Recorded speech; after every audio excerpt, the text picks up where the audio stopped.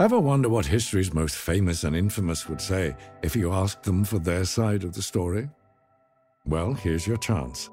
I'm Charles Dance, your narrator for Hindsight, an original podcast by Al Jazeera. In this dramatized series based on historical events, we resurrect some of the world's most notable figures. And in the world of football, there's a lot to choose from. In this episode, we meet Ferenc Puskas, recognized as football's first international superstar. Born in interwar Hungary, Puskas belonged to a golden generation of Hungarian footballers. As a boy, he raced trams to improve his speed. As a man, he was a hero of both the people and the communist regime in the late 1940s.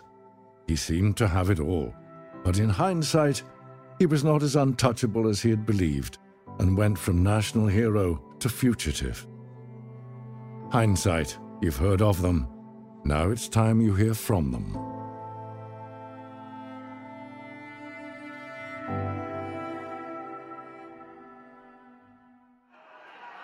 We're 6 minutes away from the full-time whistle, and the score is 3 for West Germany, 2 for Hungary. Can the Hungarians drive this into extra time? It's 1954, and the Hungarian national team is playing in the World Cup final in Bern, Switzerland. It's Puskas with the ball, running down the left wing past the defence line. What incredible control he has over the ball. He's on his own now, and he shoots! He scores the equaliser in the dying minutes of the match. Even when injured, he's still the best player on the pitch. Oh, hold on. There seems to be a misunderstanding. The referee is ruling the play offside. The mighty Magyars, as that generation of the Hungarian team was called, had been undefeated in 4 years of international play. Just 2 weeks prior, they had humiliated West Germany 8-3 in the group stage. But now, with their captain injured, Hungary lost the one match that mattered most. We entered the competition to win it. But that's football. You win some, you lose some. The star of the team was undoubtedly Ferenc Puskas. Throughout his life, he collected many nicknames. In England, he was called the Galloping Major for his speed and military title. In Spain, the Booming Cannon for his powerful left-foot shot. And in Hungary, he was affectionately referred to as the Little Brother. On the pitch, Puskas was Hungary's team captain and goal-scoring machine. Off the pitch, people regarded him as one of their own. So did the state. Born between 2 world wars, Puskas' avoidance of politics didn't stop it from affecting his career. The state saw him as a communist success story, especially after beating the Western power like England 6-3 back in 1953 at Wembley. That game would later be known as the match of the century. His status as captain of a golden team and his proximity to power helped him live a life so far removed from most of his countrymen. But those benefits came with a price, and for Puskas, they almost cost him his career.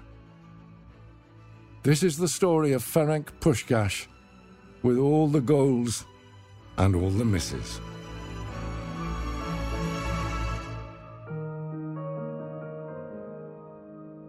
You may know me as Ferenc Puskas, but I was born Ferenc Purcell on April 2nd, 1927 in Budapest, Hungary.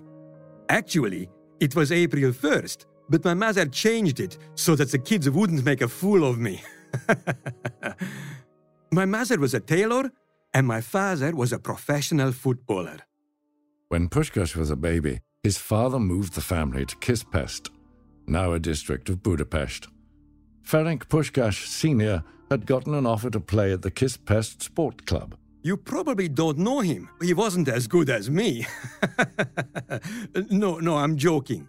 He was a central defender, an entirely different position from mine. Like father, like son. His family claimed that Puskas Jr. first kicked the ball at 10 months old. Growing up in Kispest, we had very little money. We lived in a small apartment. My parents, my sister Eva and I, in one of those communal houses where each family had a room and a kitchen. and all the neighbors shared one bathroom. The whole neighborhood was like that. It was tough times. For the working class, the early interwar period was a time of poverty and deprivation. Hungary found itself on the losing side of the First World War, and by the end of it was forced to sign away 2/3 of its territory and more than half of its population. The Treaty of Trianon Palace distributed swathes of Hungary's territory mostly to Czechoslovakia, Austria, and the newly formed Yugoslavia and Romania. In the 2 years that followed the conflict, Hungary swung between the political left and right. By 1933, almost 1 in 5 people in the capital lived in poverty.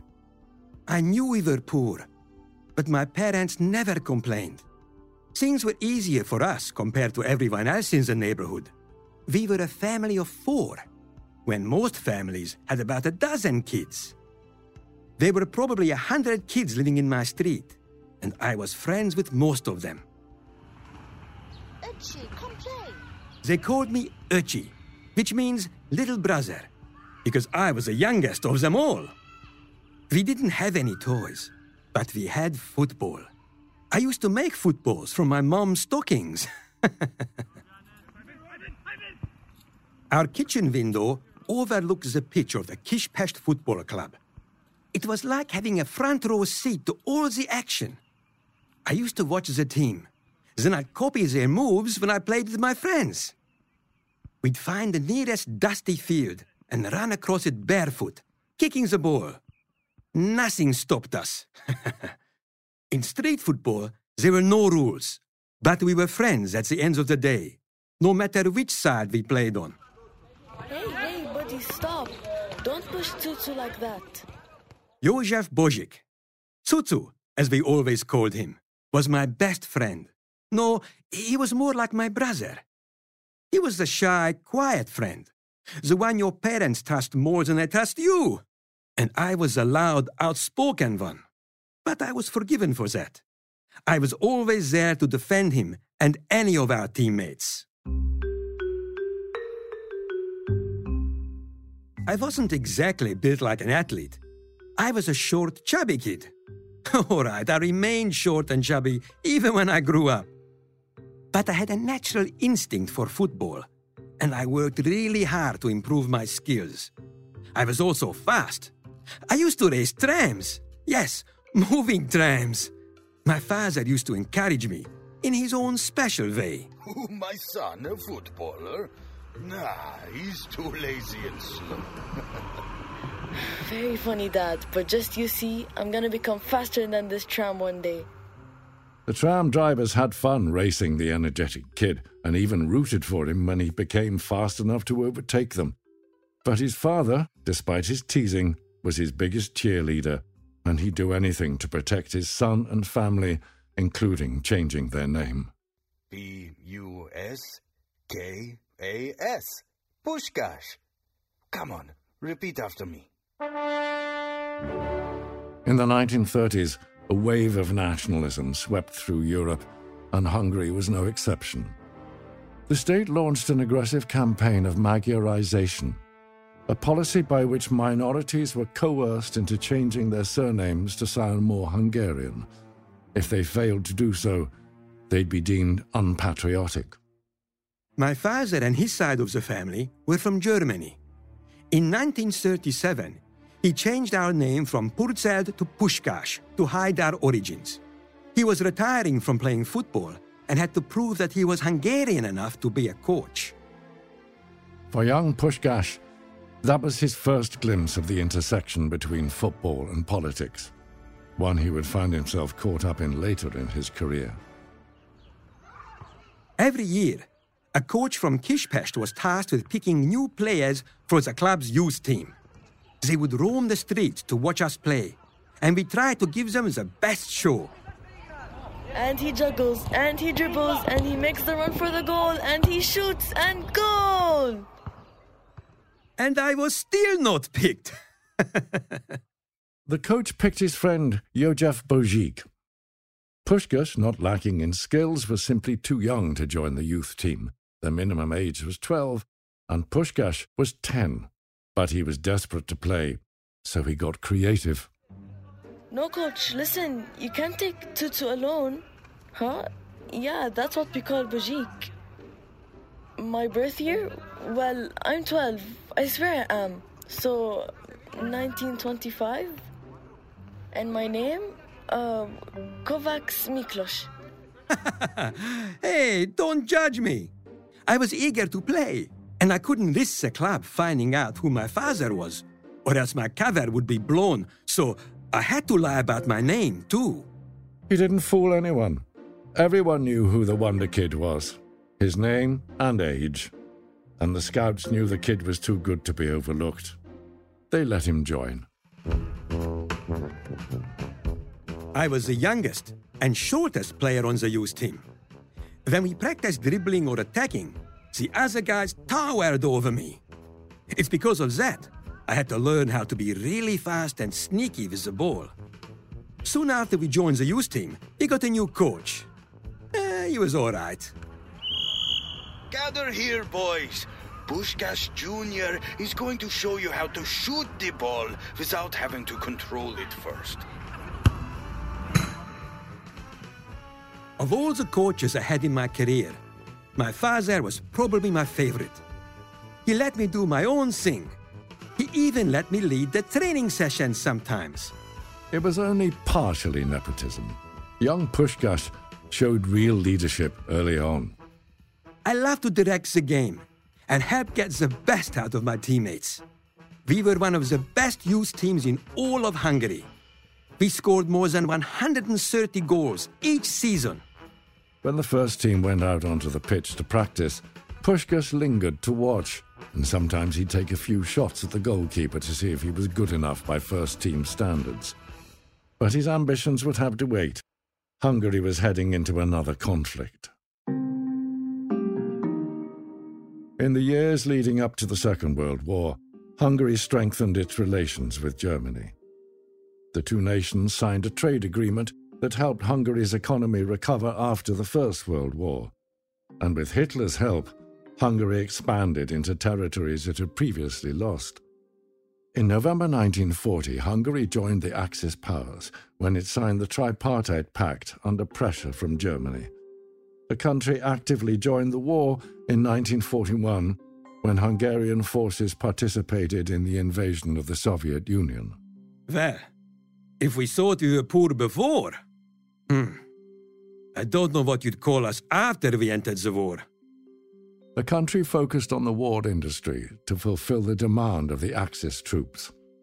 Food products and consumer goods became less of a priority, inflation increased, and living standards declined. But we were safe, at least in the first few years. There were no ground battles in Hungary, so the Football League continued. In 1943, my dad, our coach, called us out to the pitch. Boys, as you know, the first team is short on players because of the draft. So, they'll be taking some of you. When you hear your name, step forward. Boschik, Charles, Devlik. Come on. Oh, this wait is terrible. Graten. Why didn't my name start with an A? And Puskas. I made it! I had been playing with the youth team for 6 years, and in November 1943, I made my debut with the Kispest first team. I was 16. In his first season with the first team, Puskas scored 7 goals in 18 matches. You never know for sure when you're going to score a goal. So, when it happens, there's no other feeling like it. Man, I love this game.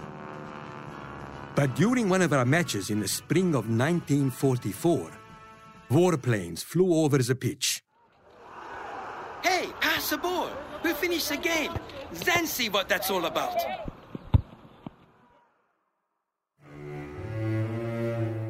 It was the beginning of the occupation. In 1943, finding itself on the losing side of another world war, Hungary entered into peace negotiations with the Allies. In retaliation, Nazi Germany occupied Hungary. To push the Germans back, the Soviet Union launched an attack on Budapest.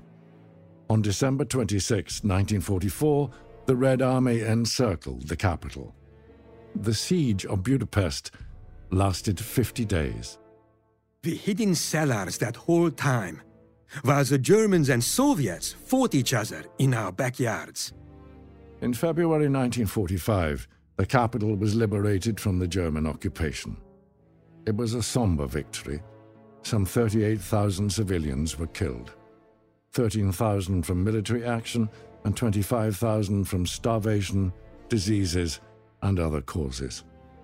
The Germans were gone, but the Soviets weren't ready to leave. Not yet. When we emerged from our cellars, well, it was a shock. Everything had been demolished.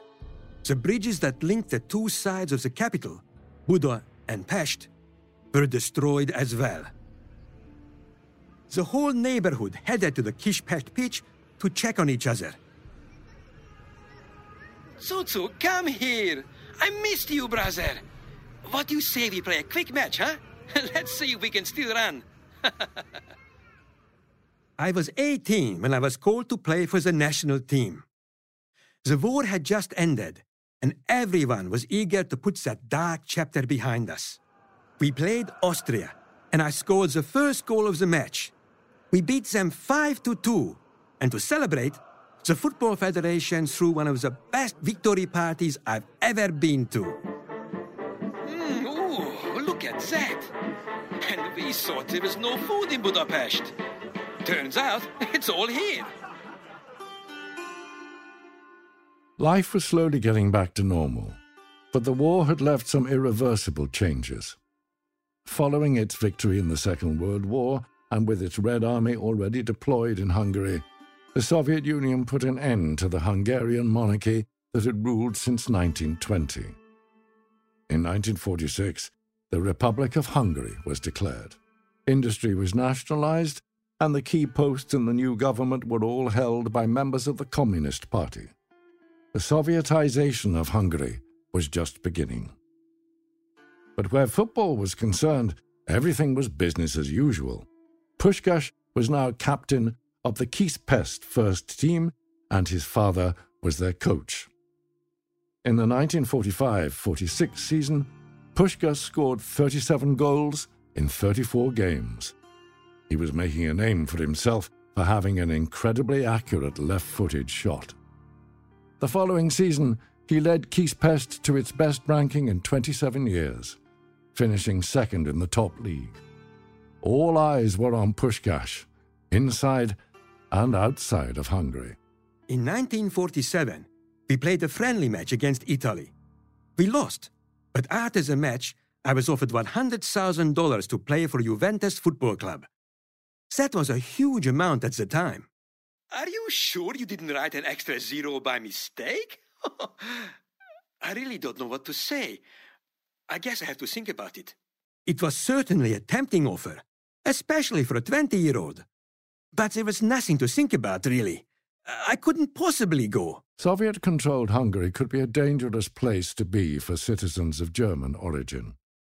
More than 200,000 people during and after the war were expelled. Puskas' star was rising fast among the new communist powers of his country, and he understood that his loyalty to them was essential to the safety of his family. He stayed put. But things weren't all bad.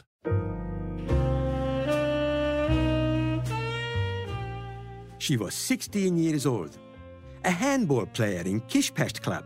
We never said more than a passing hello until one day, outside the locker room, I got the chance to say something more. Boys, would anyone happen to have a comb? I have one. Here you go. Thank you. Yeah, anytime. Whenever you need a comb, just come find me. What?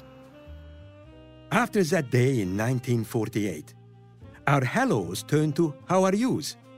Then gradually our conversations got longer till we started walking together to the pitch and going to each other's matches. And well, we fell in love.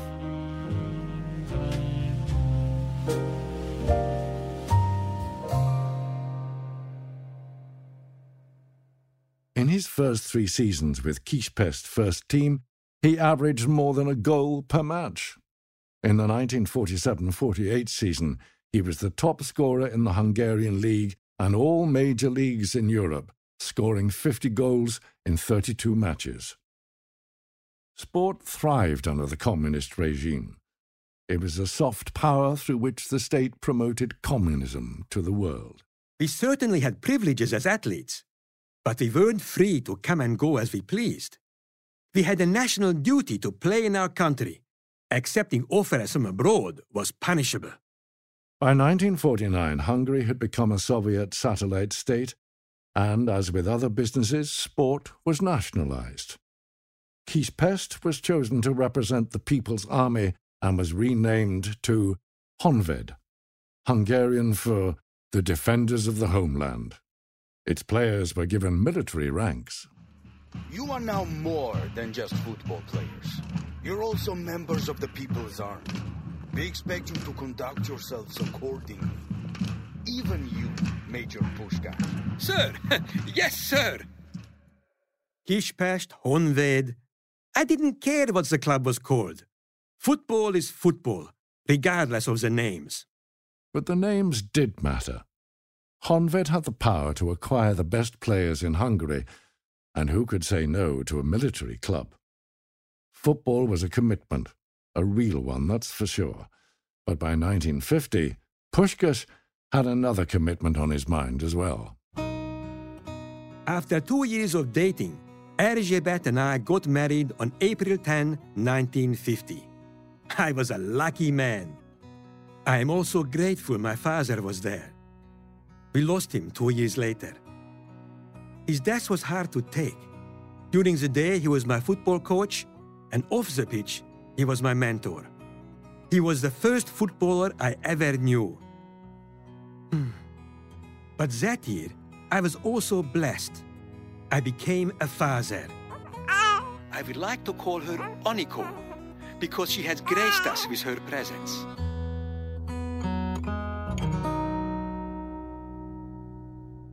Oniko was our only child. I wish I could have stayed longer after she was born, but I got called up to the Summer Olympics in Helsinki, and I was named captain of the national football team.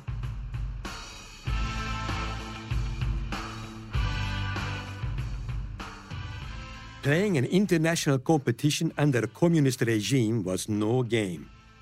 We had to win. Luckily, we had a strong team, and we had perfected a strategy the world hadn't seen before. Our coach, Sebes, trained us all to defend, attack, and score. He taught us to be fluid. That was the birth of total football as we know it today. A tactic where players can swap positions while on the go. It gave us flexibility and the advantage over our opponents. They had a hard time deciding which one of us to defend against. The strategy worked. Hungary took home gold at the 1952 Olympics. From then on, the world knew them as the Golden Team. We got the chance in 1953 to play against England at Wembley. That was a huge deal. The oldest football association in the world invited us to play.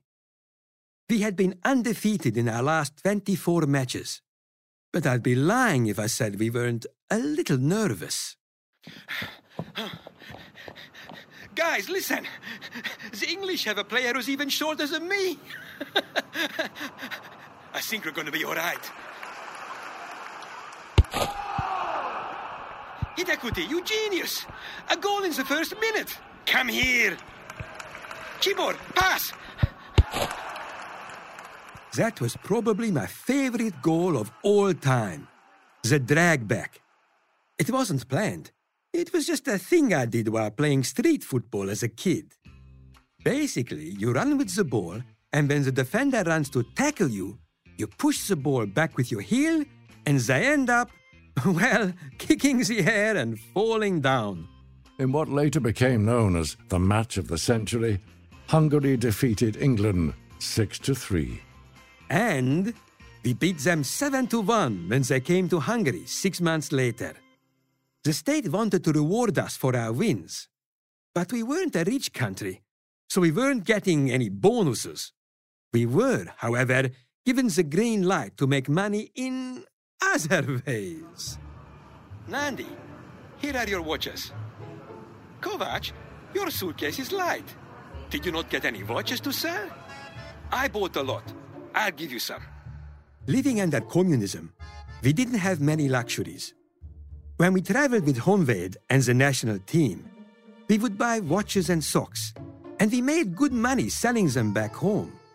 It's not smuggling if the state knows about it. I've always considered myself apolitical, and I believe the general public knew we were all trying to make the best of a bad situation. In 1954, we arrived in Switzerland as favorites to win the World Cup. Everyone believed it was ours for the taking. We hadn't lost a single international match in 4 years. In our first match during the group stage, we beat South Korea by 9 goals. Then we came up against West Germany. We're already 3-0, and it's only been 21 minutes. I think this one's in the bag. 10 minutes into the second half, we were 5-1, and we were scoring goals for fun at that point. Until... I'm open! Pass me the ball! Well, here I come! Oh, ow! Ah! In the 60th minute of the match, Werner Liebrich, the West German defender, tackled Puskas. Puskas laid on the ground in obvious pain before he was carried off the pitch. The Hungarian medical team prescribed at least 2 weeks' rest for his left ankle. The Golden Team would have to finish their World Cup run without the captain and star of the team. It was great to see our boys beat West Germany 8-3 that day. As for me not coming back to play in the World Cup, I think we all knew that wasn't going to happen. After a couple days' rest, I was fit to play again. Hungary pushed through to the final, sending the defending champions Uruguay, as well as Brazil, home. In the final, they once again faced West Germany. It's coming my way. Let's score this! I scored the first goal in the 6th minute. Then we scored again by the 10th minute. But the Germans weren't letting up. We started the second half in a 2-2 draw. And 6 minutes before full time, they scored their third goal. Guys, we can't lose this! Come on! There's still time left. I scored our third goal only a couple of minutes before the full-time whistle. But the linesman declared the goal offside. West Germany won. Or rather, we lost. Unbelievable. Many believe the World Cup has been Hungary's for the taking. Even their own government had printed out stamps to commemorate the win before the game had even been played. The match became known as the Miracle of Bern. For West Germany, some historians believe it helped heal a nation divided by war. Hungary, however, erupted. What do you mean we can't go back to Budapest?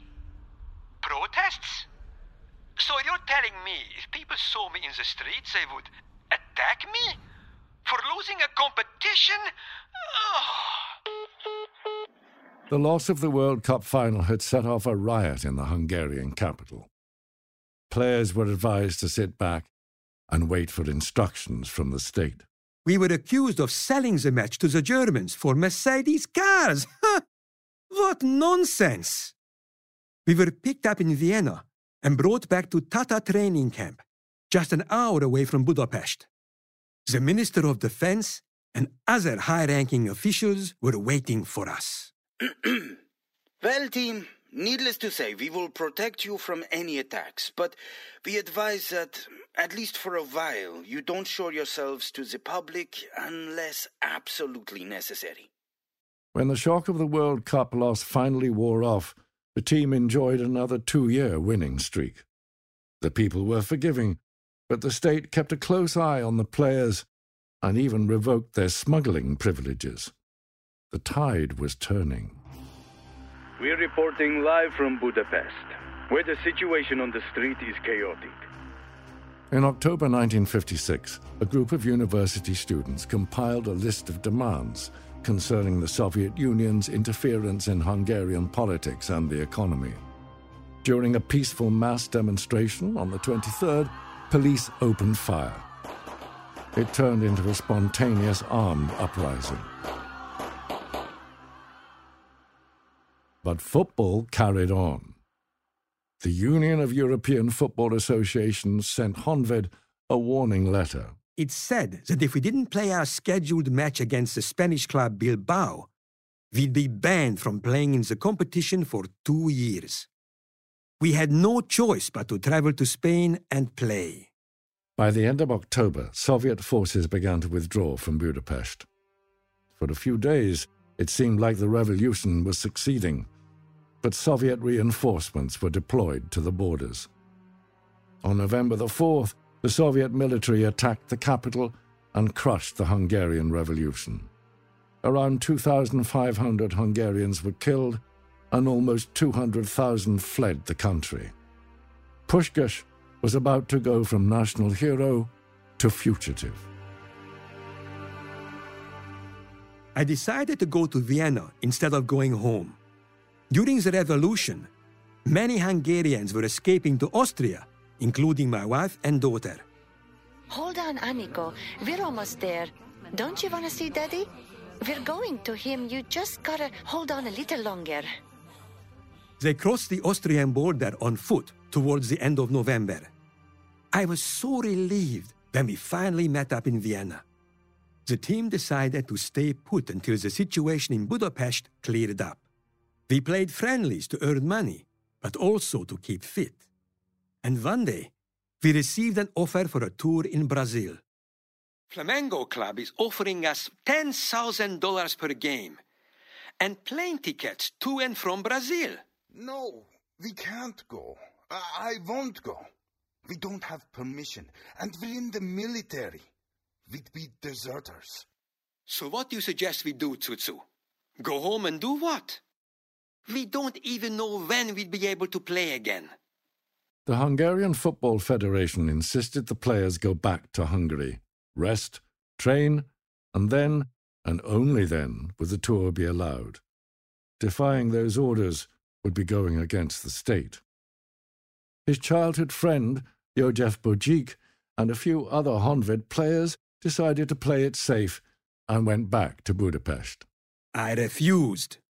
The Hungarian Football Federation reached out to FIFA, who declared the team illegal. We went to Brazil anyway on January 9, 1957. Thousands of people waited for us at the airport, and everywhere we went, people greeted us warmly. We won 3 out of 5 matches. When the tour ended, the team made their way back to Vienna. There, waiting for them, were the Hungarian authorities. The players were put on trial. They were told they must immediately return to Budapest to face their punishments, the most severe of which awaited their captain, Puskas. I was told that I would be banned from playing football for 18 months.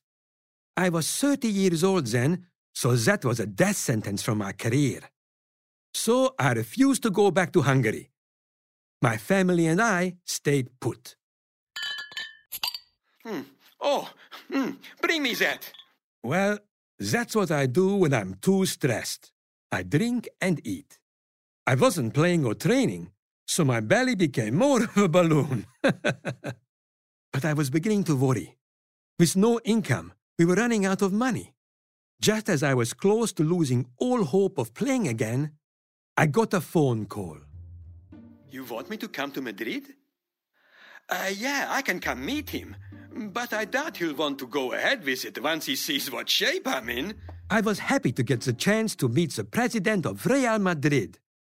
But I had to manage my expectations. I was fat. I had gained 18 kilos. It was an interesting meeting. I had no idea what he was saying. He spoke Spanish. I replied in Hungarian. I pointed to my belly and gestured to him in confusion.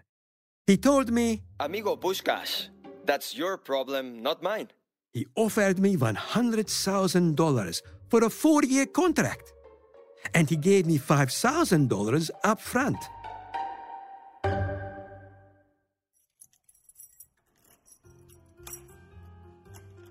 Honey, we're rich. We moved from Vienna to Madrid in the summer of 1958. Okay, Ergi. From now on, I'm on a strict diet. Even if I beg you for egg-coated fried bread, don't make it. Puskas trained hard, swore off beer and fried bread. In 6 weeks, he lost the weight he'd put on over 18 months. But the real challenge awaited him on the pitch. Oof, you guys are fast! Spanish football was much faster than what I was used to in Hungary. I had to push myself hard to catch up. I also had to get over the fact that I was no longer in charge on the pitch. I was now taking orders from someone else. Yes, no problem. As you wish, my friend. I played striker, like I had in Hungary. I also wore the same jersey number, number 10. Come on. Of course I know how to say hola and buenos dias. No cuento. I want you to teach me the other words, like what the fans say when you miss an easy shot. I really grew to love my teammates in Spain. The players called me Pancho. When the fans started liking me, they called me that too. It was certainly an upgrade from Major Belly.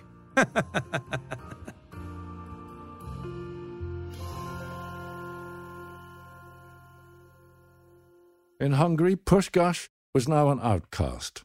Instructed by the state, the press didn't report any news about his career in Spain. They were missing out. In his first season with Real Madrid, Puskas was the second highest scorer for Real Madrid. The star player, Di Stefano, surpassed him by only 1 goal. Kento, pass! Copa, take it and go! Di Stefano, you want to shoot this one, or should I? All right, then. Ah!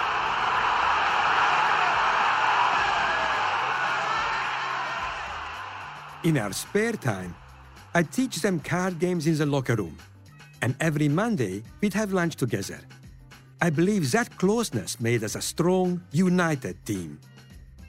We won the Champions League in 1959. Well, back then, we called it the European Cup. But I had to miss the final match because of an injury.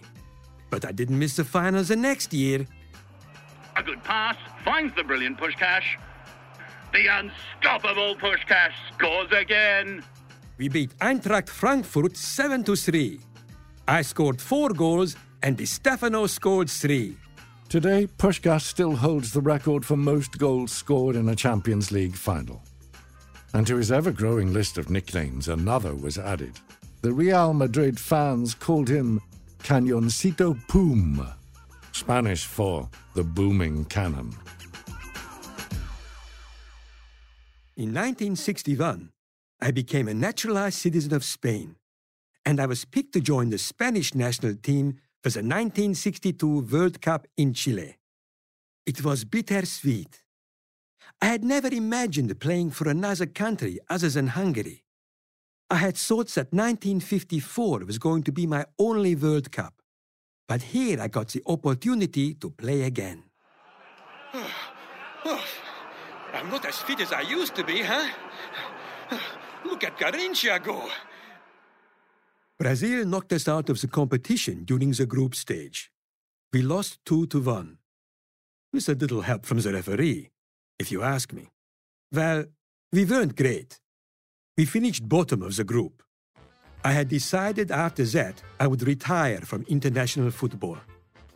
It would have been great to go out on a high and score a winning goal in my final competition, but I had already scored enough for a lifetime, no? With 84 goals in 85 international matches for the Hungarian national team, and 514 goals in 529 matches in the top leagues of Hungary and Spain, Puskas is among the top 5 goal scorers of all time. In 1967, at the age of 40, Puskas hung up his boots, but he wasn't ready yet to retire from the game entirely. He became a coach. In 1970, I went to Greece to coach Panathinaikos. All right, boys, listen up. Fans are here to watch you score goals. So instead of basic drills, I'm going to show you exactly how to handle the ball. So focus, because I tend to move fast. Puskas' coaching was unconventional. He often couldn't explain what he wanted the players to do, so he showed them instead. And just like when he was a player, Puskas built relationships with his team. Okay, now, let's go eat. My treat. In 1976, after being away from Hungary for 20 years, news came from home. His mother had died. And then news came of his oldest friend, József Budzik. He had suffered a heart attack.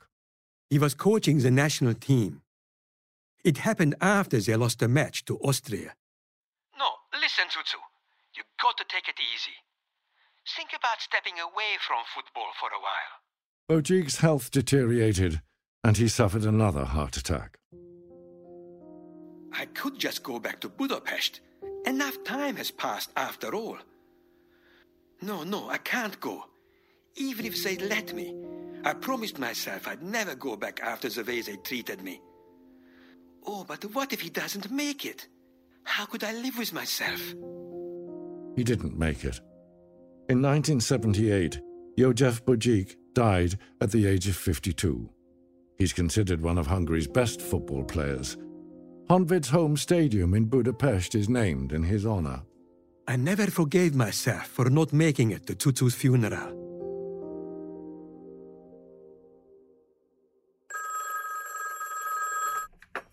Hello? A few years later, I got a call from Hungary about the documentary that was being made on the Golden Team. They wanted me to go back to Budapest for an interview. No, Erzsi, I'm not going back to Budapest. I didn't go when my mother died or when Tutu died. I'm not going back now. 1981 marked the 25th anniversary of the Golden Team's victorious period. Between 1950 and 1956, the team recorded 42 victories, 7 draws, and 1 defeat, which was, of course, the 1954 World Cup final.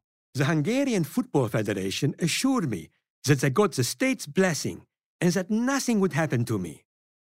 But I still didn't feel good about it. Eventually, my wife convinced me to go. I couldn't believe the welcoming I got when I returned. There were many familiar faces at the airport. Eva, I missed you. I'm sorry I wasn't here when our mother died. No, guys, please don't cry, or I'll start crying too. Well, you used to call me fat. Look how big you've all gotten. The surviving members of the Golden Team were invited to play a veterans match at the People's Stadium. More than 60,000 people turned out to see them. Puskas especially. I couldn't believe I lived to see that day. It meant the world to me, to be welcomed back to my home country.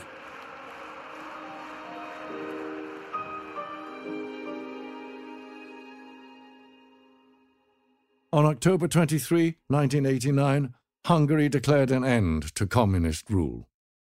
Erzsi, what do you think about moving back to Hungary?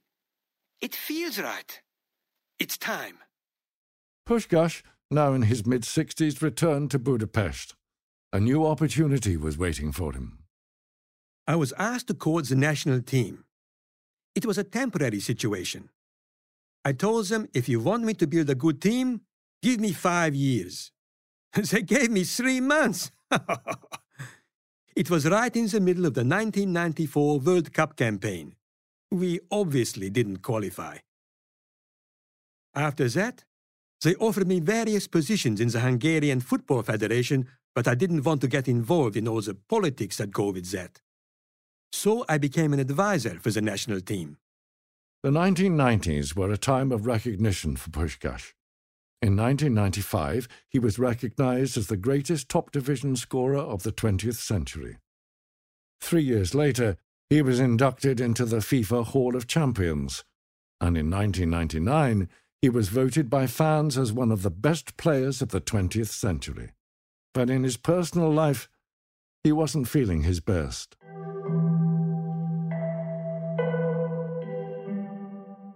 Hello, Ergi. How was your day? Oh, dinner is ready. Wonderful. Pass me the... yes, the water. Thank you.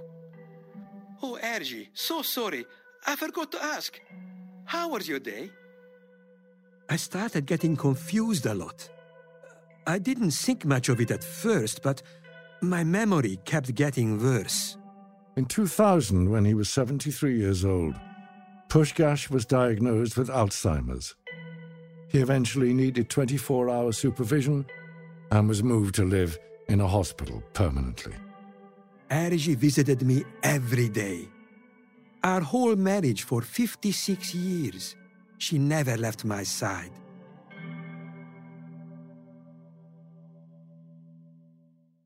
In 2006, Puskas contracted pneumonia. He spent his final 2 months in an intensive care unit. On November 17, 2006, he died at the age of 79.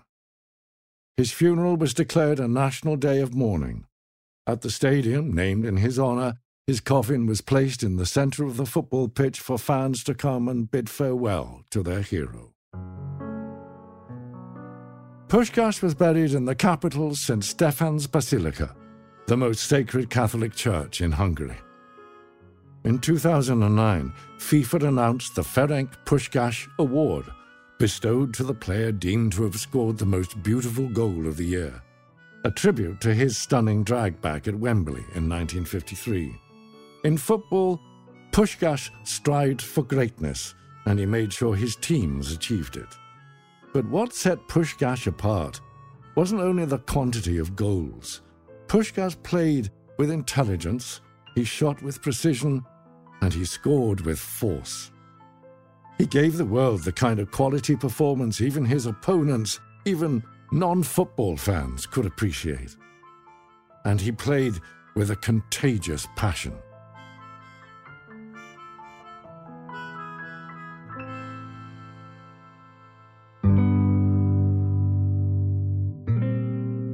Hindsight is narrated by me, Charles Dance. The series was produced by Sout Podcasts. Their team is producer and editor Tala Elisa, production coordinator Rana Dawood, editor and fact-checker Omar Faris, associate producer Basant Samhout. Sound design by Taysir Kabani. This episode is written by Sama Nazif. Research by Rahaf Salahat. Fact-checking by Tarak Ayub. Extra voices played by Stephen Brunton. Football commentary is played by Stephen Brunton. Ferenc Puskas is played by Les Horowitz. Extra voices played by Liz Foda. Recording by Revolution Recording and Voconet. Additional research and fact-checking by Al Jazeera and Lynn Enwin. Script editing by Danilo Hawaleshka. Joe DeFrias is the executive producer of Special Projects. Juan Carlos Van Meek is Al Jazeera's Director of Digital Innovation and Programming. Hindsight is a historical drama podcast. All dramatized scenes and dialogue are inspired by historical events, old interviews, and in some cases, new conversations with people close to the subject.